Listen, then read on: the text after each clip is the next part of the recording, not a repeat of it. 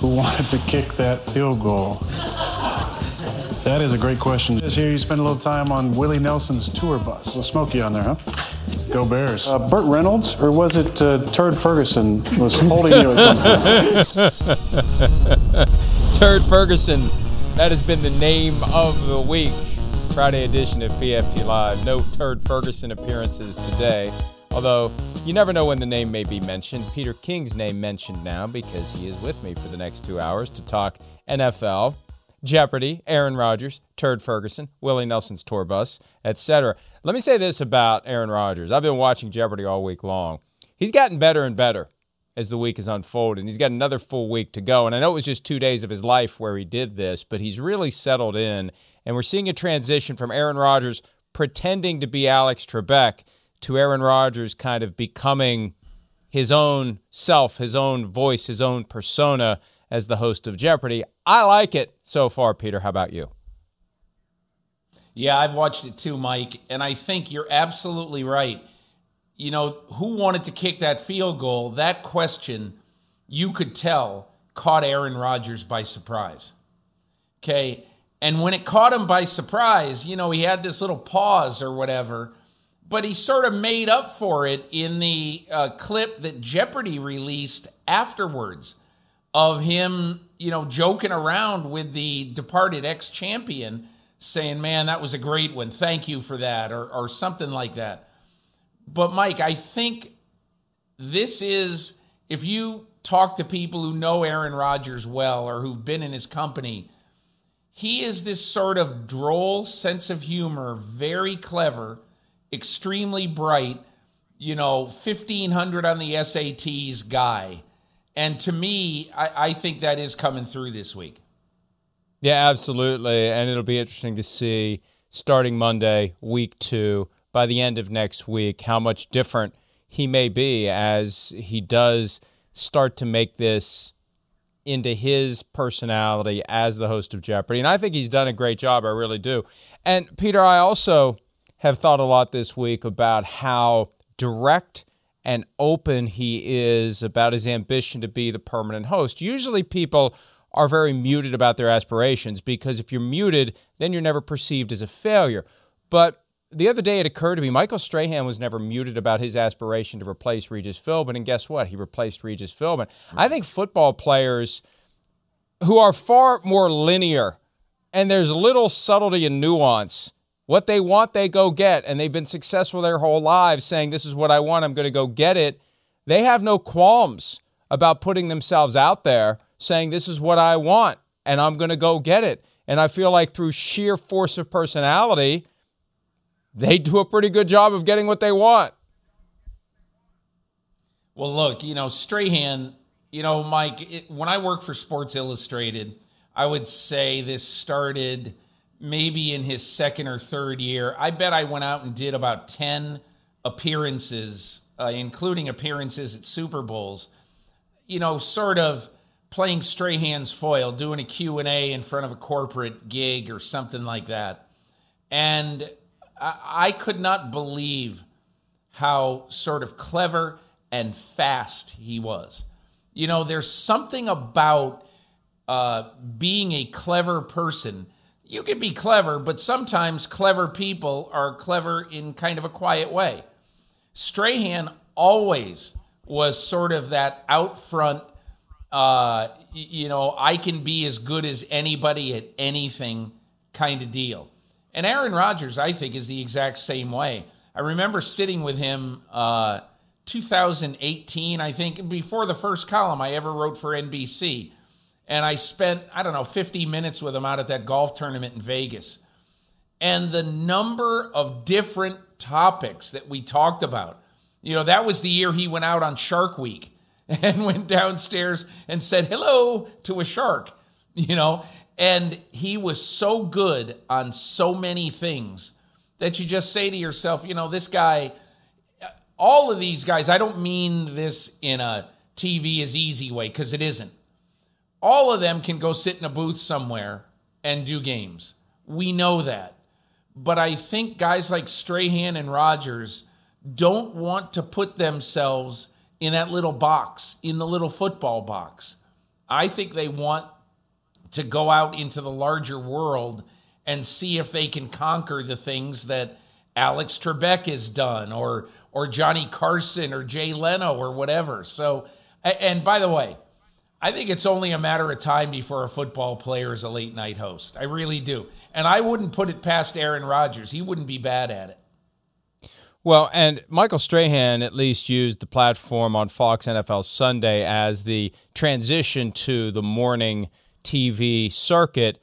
Rodgers has no interest, and he's said multiple times he's got no interest in NFL broadcasting. You can see he's got larger aspirations, and regardless of whether or not he becomes the permanent host of Jeopardy, I think he is putting together enough evidence to suggest that he could do something in non-sports TV that would give him a significant platform, a significant voice, and he would make a hell of a lot more money than he's already made on top of it. And it's funny, I'm sitting here thinking we're 3 weeks from the day that we will be reacting to round one of the draft. And we first became introduced to Aaron Rodgers 16 years ago as he sat in that green room and waited and waited and waited as the fresh-faced kid out of Berkeley who wanted to be the first overall pick to the 49ers and plummeted into the 20s before he was picked by the Green Bay Packers. How far he's come and how much he's changed and how much he's grown and what he has become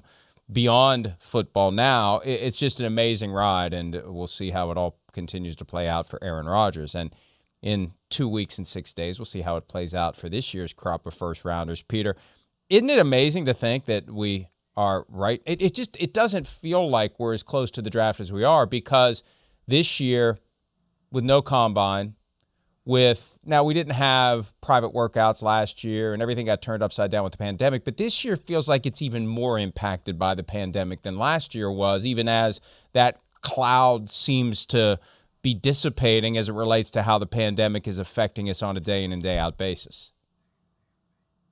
Well, Mike, I keep saying to people, you're never going to get John Schneider, the Seattle Seahawks, or Howie Roseman of the Philadelphia Eagles to admit that they are one of the reasons that they were okay with either trading out or trading down in this year's draft is because they view this year's draft as a massive bit of uncertainty, okay?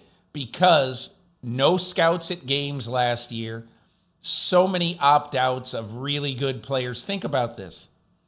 The two top tackles in this draft, consensus, top tackles, Sewell from Oregon, Slater from Northwestern. They have not played a football game in 400 days.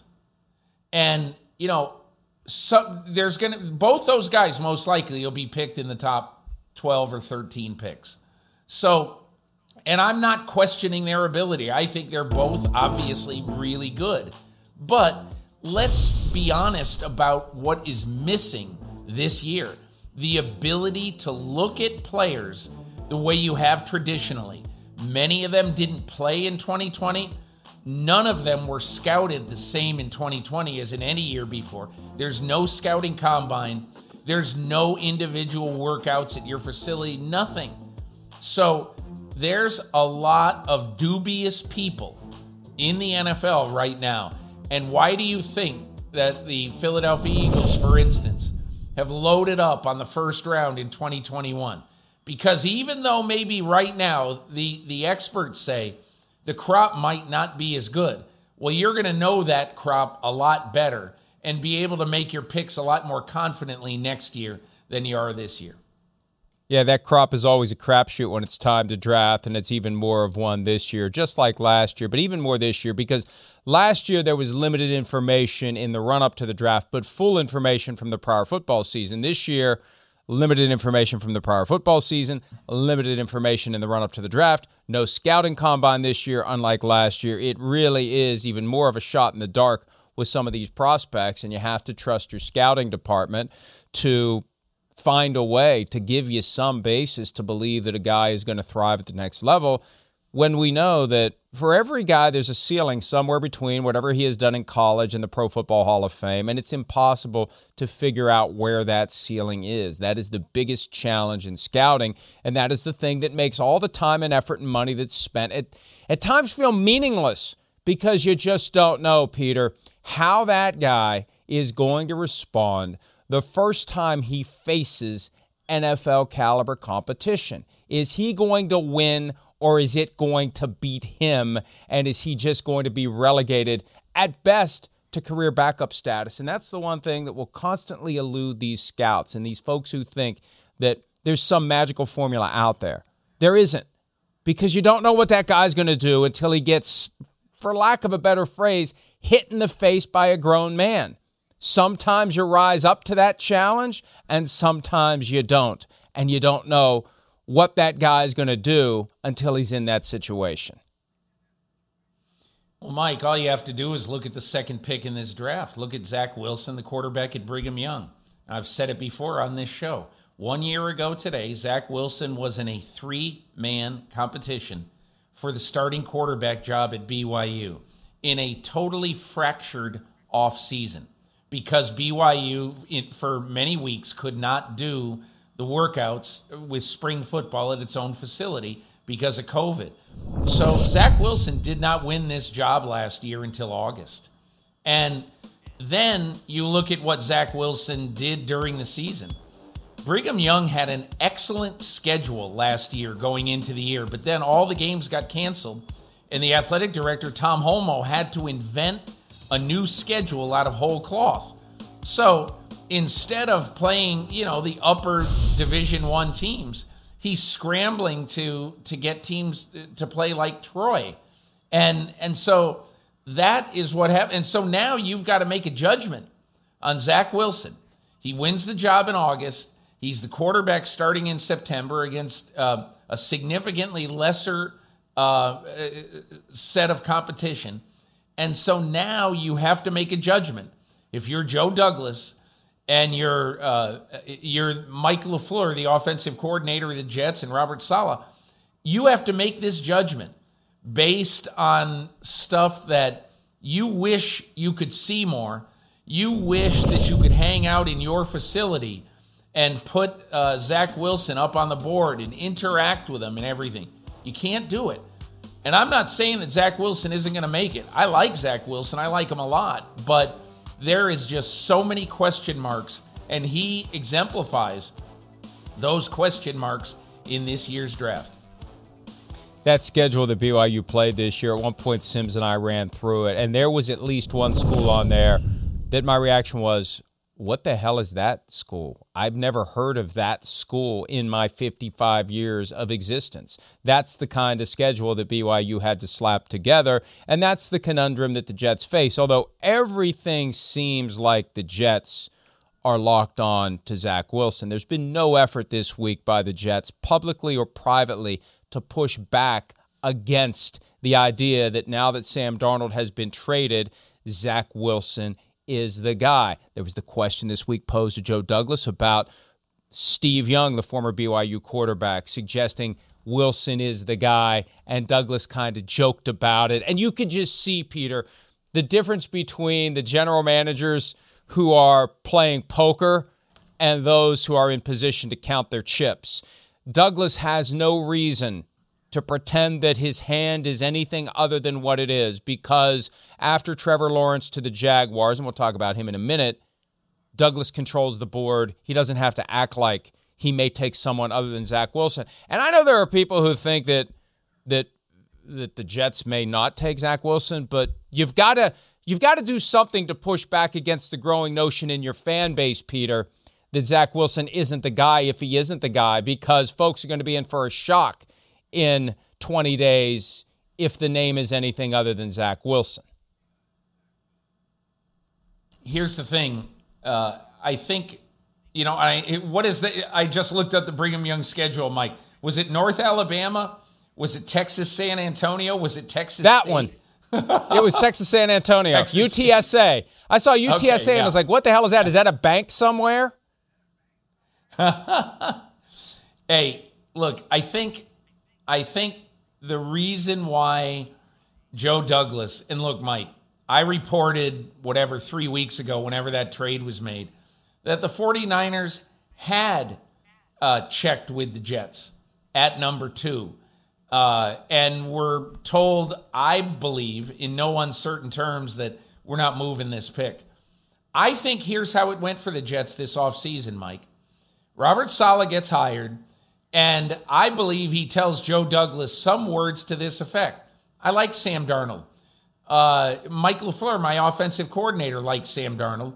And if you want to keep him, it's absolutely fine with us. We're happy to go into battle with Sam Darnold.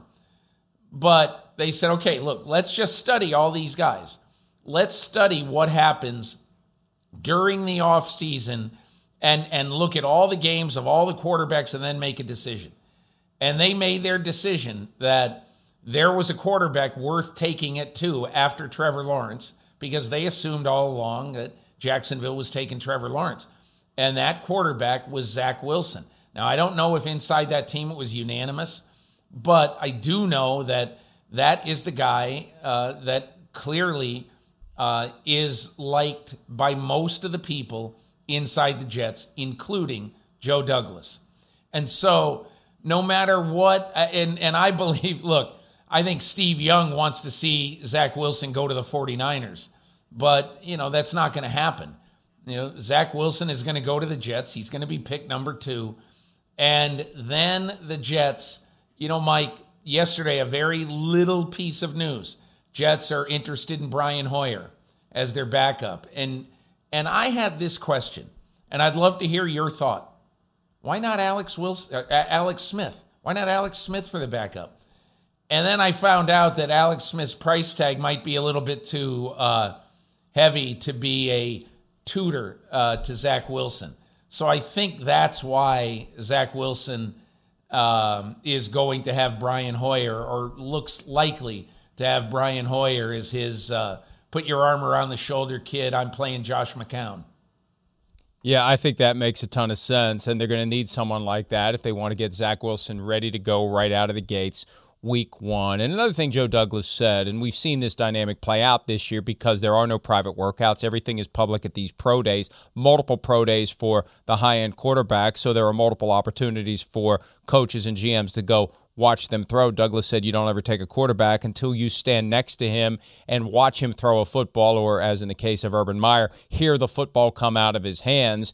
And that, to me, Peter, a week or two ago when Urban Meyer didn't go to the BYU Pro Day, it was 2 weeks ago. The days are really blending together, and they continue to do so. But when Meyer didn't go, that, to me, made it ink, underlined, highlighted, Trevor Lawrence won, and Jets on the clock for Zach Wilson. And again, it just feels like that's the way it's going. And if they're going in any other direction, there will be shock on the cover and back page and everywhere else of the New York tabloids in 3 weeks, because it's all setting up Zach Wilson, and their PR sensibilities will be completely off base if they don't do something between now and then to make people think it's someone else, because I'd be beyond shocked at this point if it's not Zach Wilson. I think we can, for as much as we can put Lawrence in ink at 1, we can put Wilson in ink at 2. I think so too, Mike. I think, what's interesting about this draft, I do think there's going to be some mystery. I think that the 49ers at 3, it looks like Mac Jones, but I think it could be any one of those 3 guys, truly. I don't know who it's going to be. And then the interesting thing to me at 4 is I don't think anybody knows right now what Atlanta's going to do. So, look, many years we have a very good idea who's going 1, 2, maybe even 3. But what I like this year is that, okay, we've had our fun with 1 and 2. And now let's turn to the next stories, which I think are going to be just as fun. Because when I look at this draft, Mike, as a draft that possibly could be the first time in history that 4 quarterbacks get picked number 1. I'm writing about this for Monday.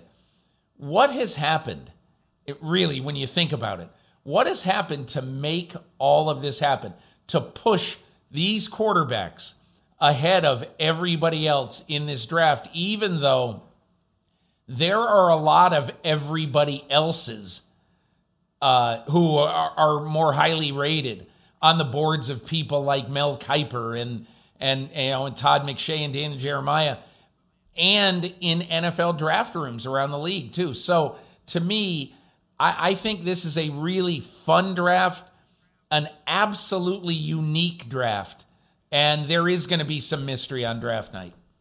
Yeah, it was 1999 when we saw Tim Couch to the Browns, Donovan McNabb to the Eagles, Achilles Smith to the Bengals, 1, 2, 3, and there's a chance it'll be 1, 2, 3, 4. Peter, here's my theory, and it's very simple.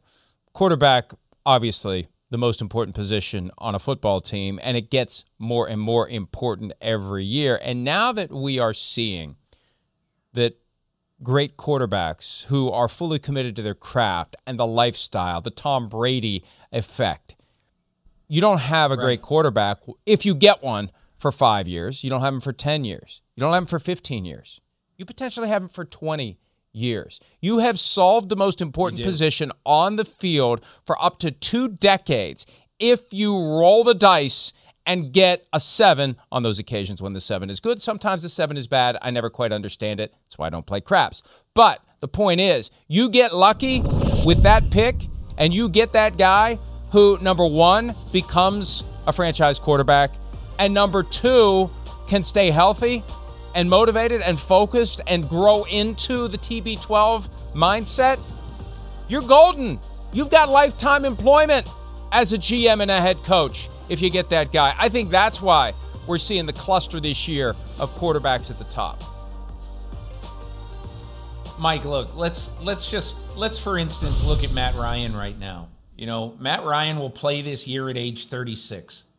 And Matt Ryan obviously has been an Atlanta Falcon since 2008. I was there on the night of the draft, and you still had people walking around Atlanta in Michael Vick jerseys and saying, in essence, that Matt Ryan will never be accepted here. Well, you know, in the last 13 years, Matt Ryan has started all but 3 games for the Atlanta Falcons. And so I look at Matt Ryan and I just say, you know, it's one thing if Matt Ryan had been showing signs of significant decline, okay, but he hasn't. And so my question is, if I am the Atlanta Falcons, you know, I wonder why everyone on the outside world is giving us a quarterback. Because this quarterback who says he wants to play into his 40s, I mean, you've got the position solved for the next 4 or 5 years. Now, it could be that they don't want to pay Matt Ryan $40 million or whatever. He's got a huge contract, as you know. And maybe they don't want to pay him that. But the fact is, you know, if the cap starting in 2023 starts to go up, and 2024 and 25 it goes up, that's going to be a manageable salary to be able to handle. And so I guess what I'm saying, Mike, is if I'm the Atlanta Falcons, I'm either trading that pick or I'm not taking a quarterback. Yeah, Matt Ryan signed for 2 more years beyond 2021 with some huge cap numbers. But, you know, you think back to 2008, Thomas Dimitroff just getting started as GM, Mike Smith getting started as head coach. In that 13 years, until this year when it bottomed out and Arthur Blank decided to change out both jobs, you had Dimitroff, consistently the GM, 2 coaches in that stretch when many of the teams have been through 3 or 4 or more. Having that quarterback and having that stability is what cements you over the long haul, and that may be why they're thinking about it. That's why we're hearing these reports of Arthur Smith wanting to stick with Matt Ryan, Terry Fontenot wanting to go with the quarterback, because if you unlock that young franchise quarterback, you're laying the foundation for a decade or longer of consistent contention, not necessarily Super Bowls, but good enough that there's not going to be a house cleaning, that all you have to do is put the team around him. And that's not easy to do, but it's a lot easier than finding the franchise quarterback. And I just think these opportunities to get a franchise quarterback are so few and far between, Peter, that you got to take them when they come. And the one thing that I think a lot of people have lost sight of as it relates to what the Falcons will do, what they're going to do is whatever Arthur Blank wants them to do. At the end of the day, he'll make it known what his preference is, most likely via Rich McKay, who will make it known to Terry Fontenot and Arthur Smith what the guy who owns the team wants with that very high-profile pick, and that's what they'll do.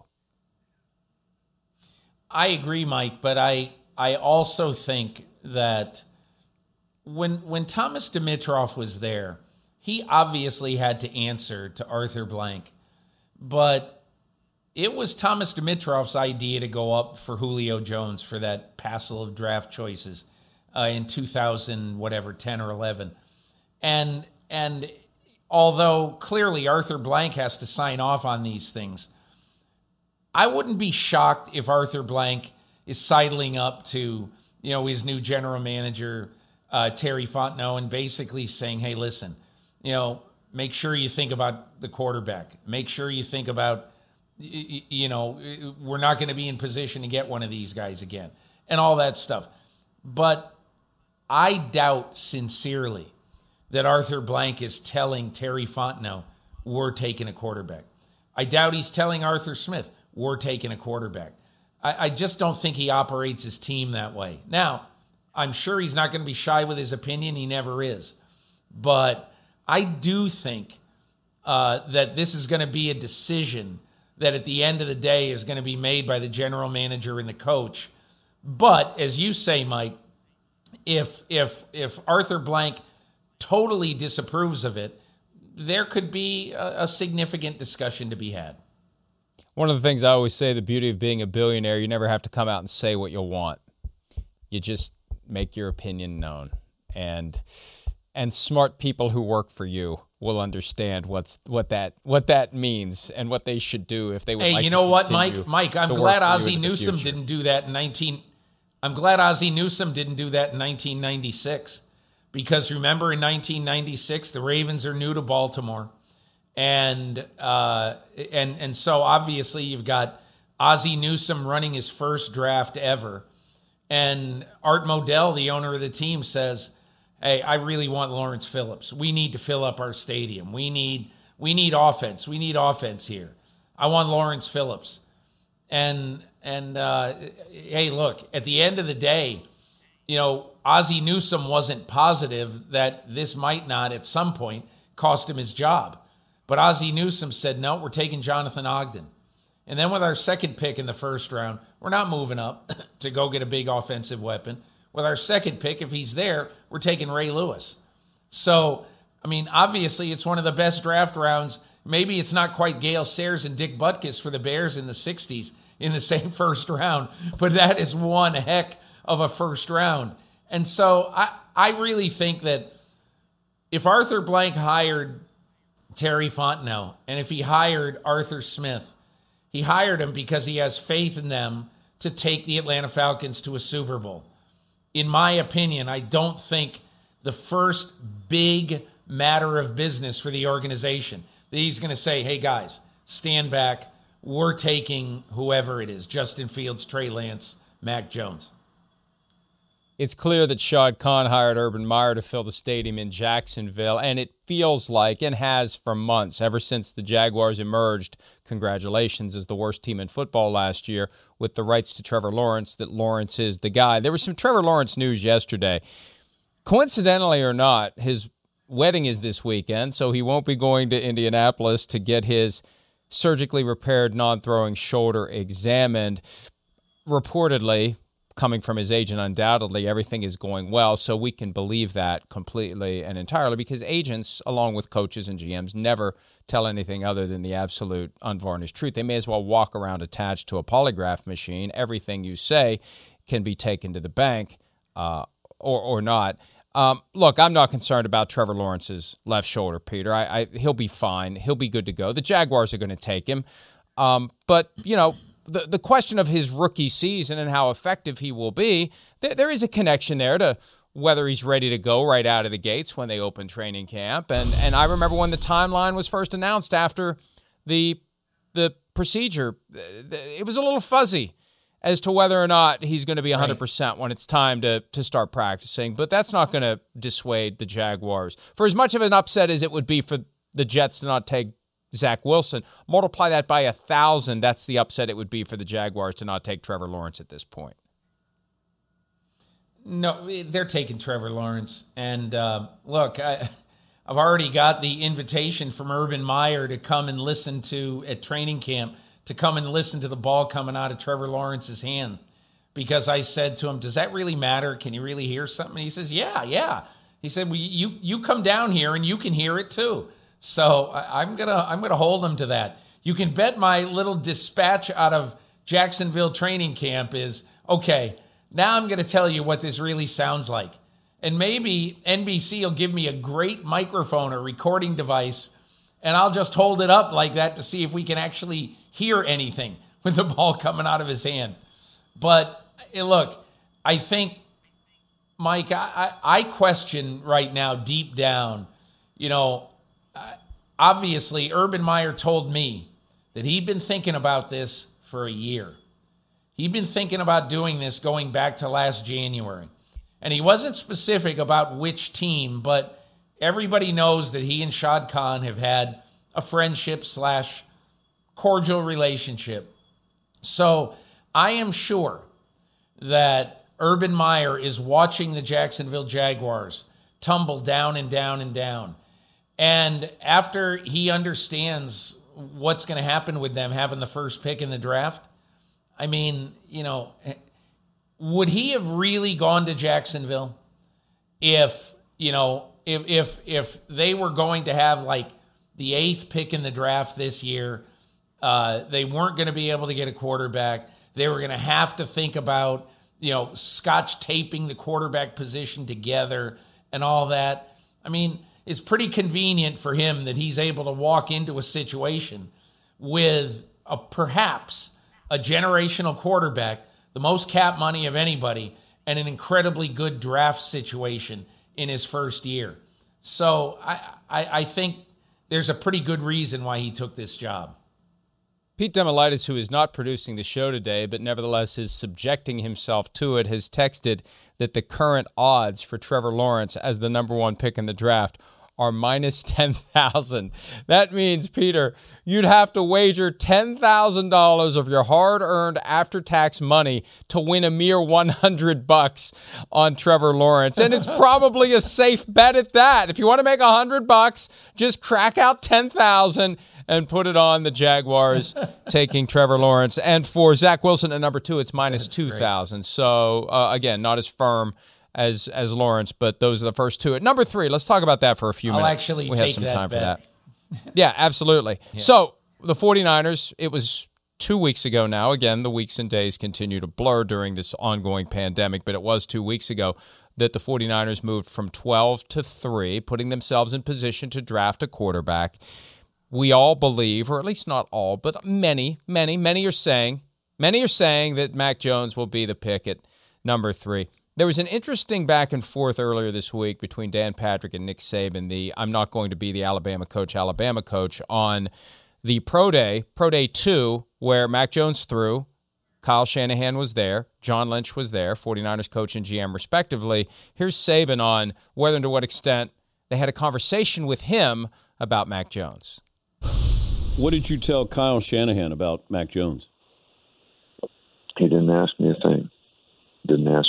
I said hi to him. John Lynch, too. They did not ask me a thing about him. They didn't ask me a thing. Wow. Maybe they thought they weren't allowed to because, out there on the pro day floor, which is where I saw them, I think that they I don't know all their rules, but I think their rule is they're not really allowed to talk to me. Yeah, that's not the rule. Coaches and GMs are allowed to talk to college coaches at pro days.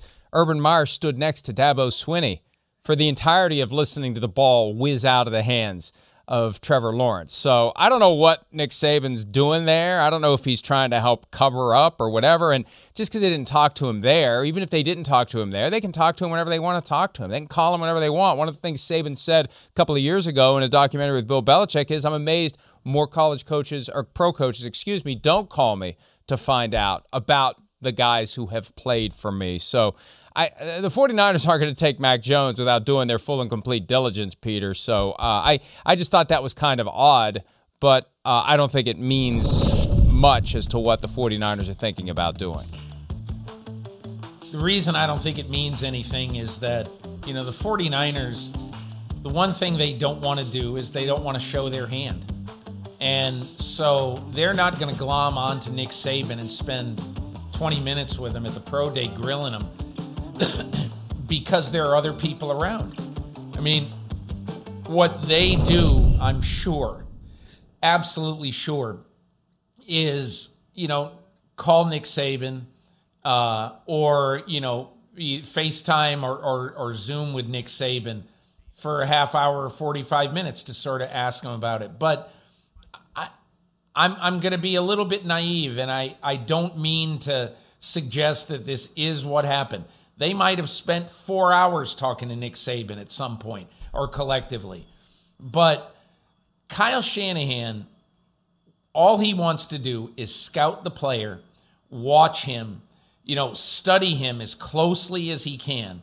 And to do that, all he's got to do is watch 17 games, however many games he played at Alabama. Watch every snap. I'm sure he's got some questions about it. Hey, on this play, what did you see? Well, he can ask Mac Jones that. So without trying to sound naive, because clearly every head coach has stuff that they can tell, his acquiring coach about him. I don't think it's that important for them to grill Nick Saban for very long. And I certainly don't think they would do it on the floor during his workout.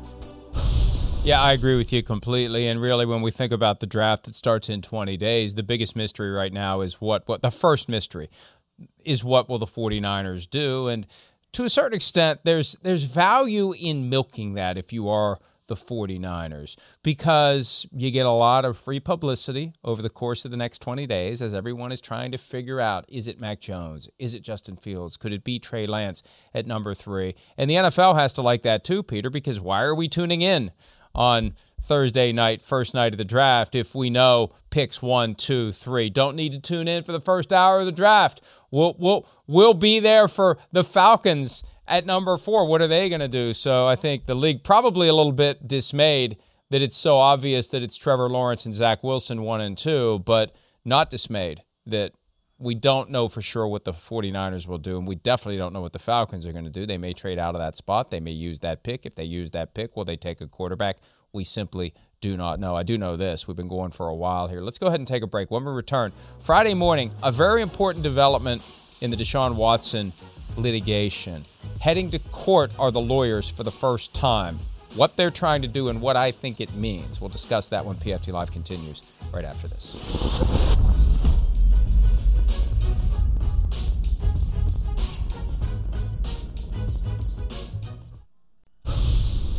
For the last 3 weeks, the litigation against Deshaun Watson has largely played out, Peter, in the court of public opinion. It goes to a court of law today. And Rusty Hardin, who represents Watson, has been telegraphing this for weeks now. The idea that there will be some sort of a challenge to these 22 lawsuits based upon the fact that 20 of them continue to proceed with the Jane Doe pseudonym. Emergency hearing today aimed at forcing the 20 who have not attached their names to their lawsuits to do so. Now, there are other ways to raise that issue.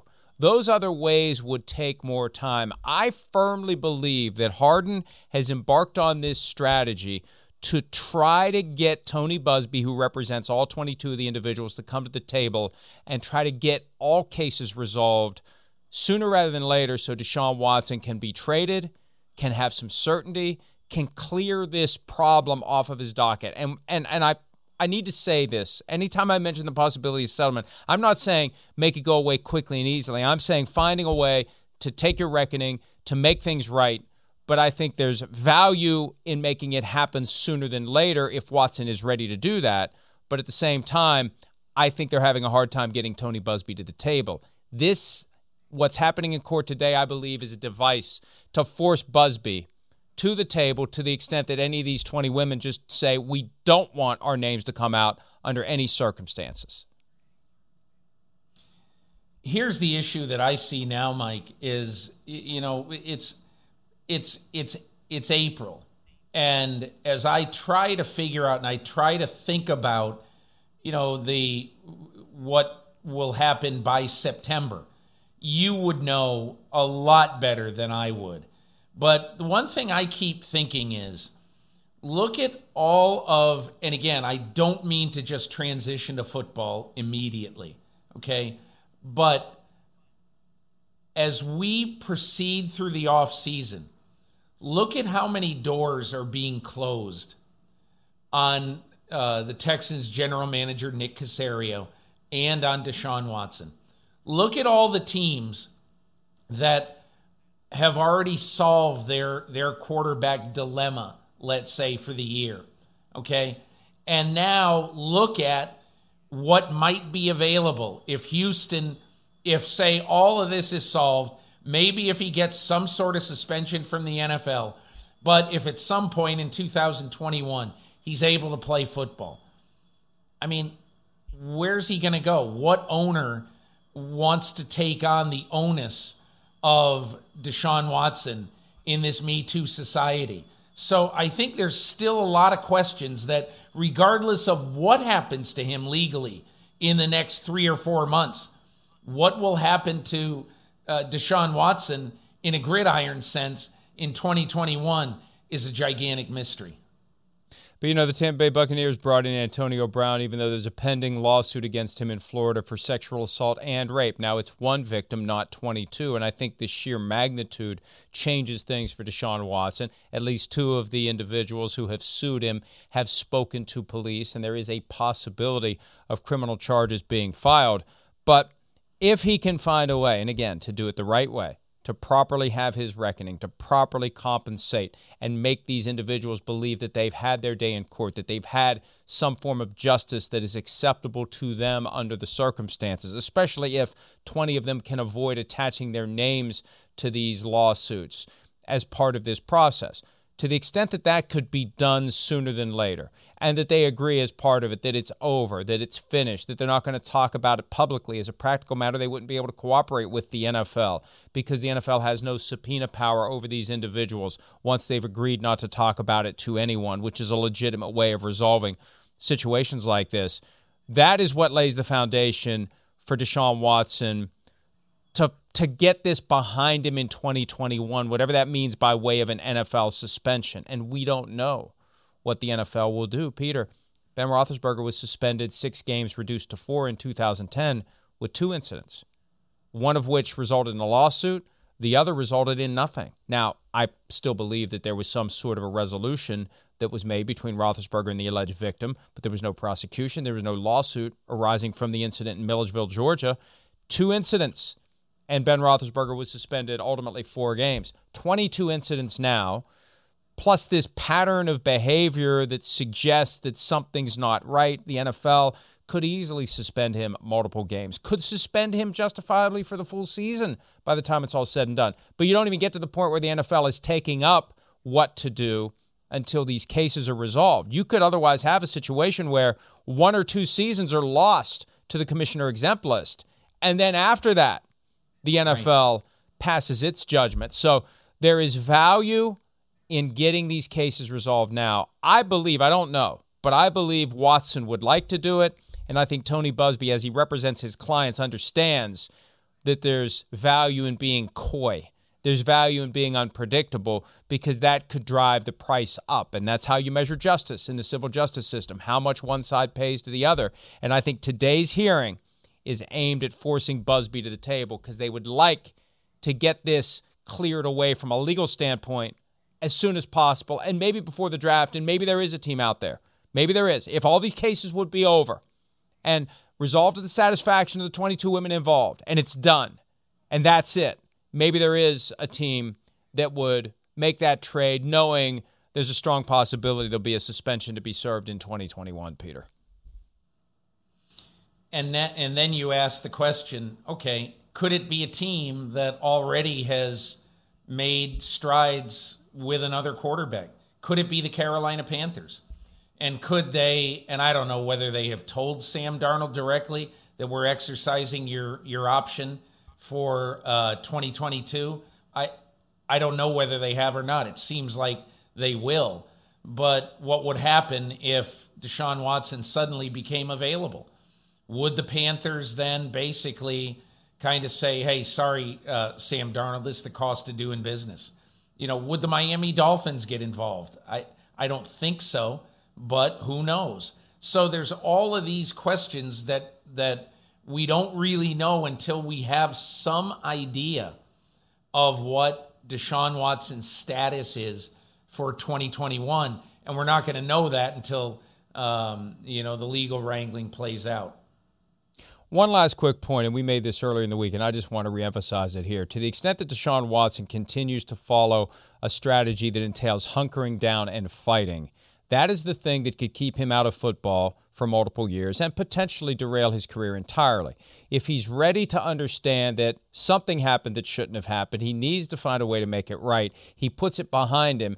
That's when he sets himself up for his redemption. That's what Mike Vick did. Mike Vick finally abandoned the fight in 2007, served his time, came back to the NFL. But you have to have that moment where you pivot away from fight, deny, and accept the fact that you have to acknowledge that something happened. You need to make it right. That's how you lay the foundation for your return to the NFL, whenever that may be. Let's take a break. When we return, when will Julian Edelman return to the NFL? And when he does, how healthy will he be? We'll discuss that when PFT Live continues right after this.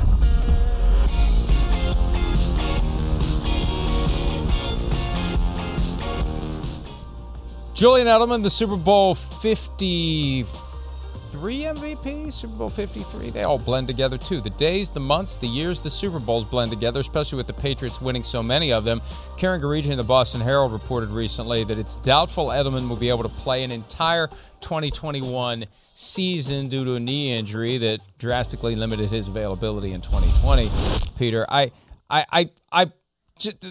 conspiracy Mike, and I'm sure the graphic is going to come up of me smoking a cigarette in a short sleeve dress shirt, but I feel like Edelman wants to get to Tampa Bay with Tommy and Gronk, although Tom Curran told us yesterday on PFTPM that Edelman is much more of a company guy than Gronk and Brady. But, this knee, apparently an issue, apparently a problem, and it just feels like the Patriots in the process of transitioning away from one of the most important players of the last decade. Well, Mike, he only played 265 snaps last year, didn't play the last 2/3 of the season. It just feels like, Bill Belichick is never one of these guys who is very sentimental about his roster. And to bring back a 35-year-old player who probably is only going to be able to play briefly, football's not a sentimental game. And so I'd be surprised if he was on the Patriots. I just would. And I'd also be surprised if he was on Tampa. I mean, at some point, don't you have to say if you're Tampa, we've done a lot of favors for Tom Brady, okay? We gave him his tight end, okay? And we brought in, against a lot of public sentiment, we brought in Antonio Brown, okay? Those things, basically cost us money, number one, and could have really backfired on us publicity-wise. Luckily, they didn't. Nothing happened with Antonio Brown last year, but who knows what the future holds. And so I guess I look at this and I say, you've gotten your entire team back. You've gotten your entire team back. That's enough. It's enough. It's not time to go out and get, and I don't mean to say Edelman's a mascot or anything. He's not. He was a great NFL receiver, but I mean, enough is enough. I don't see him going to Tampa.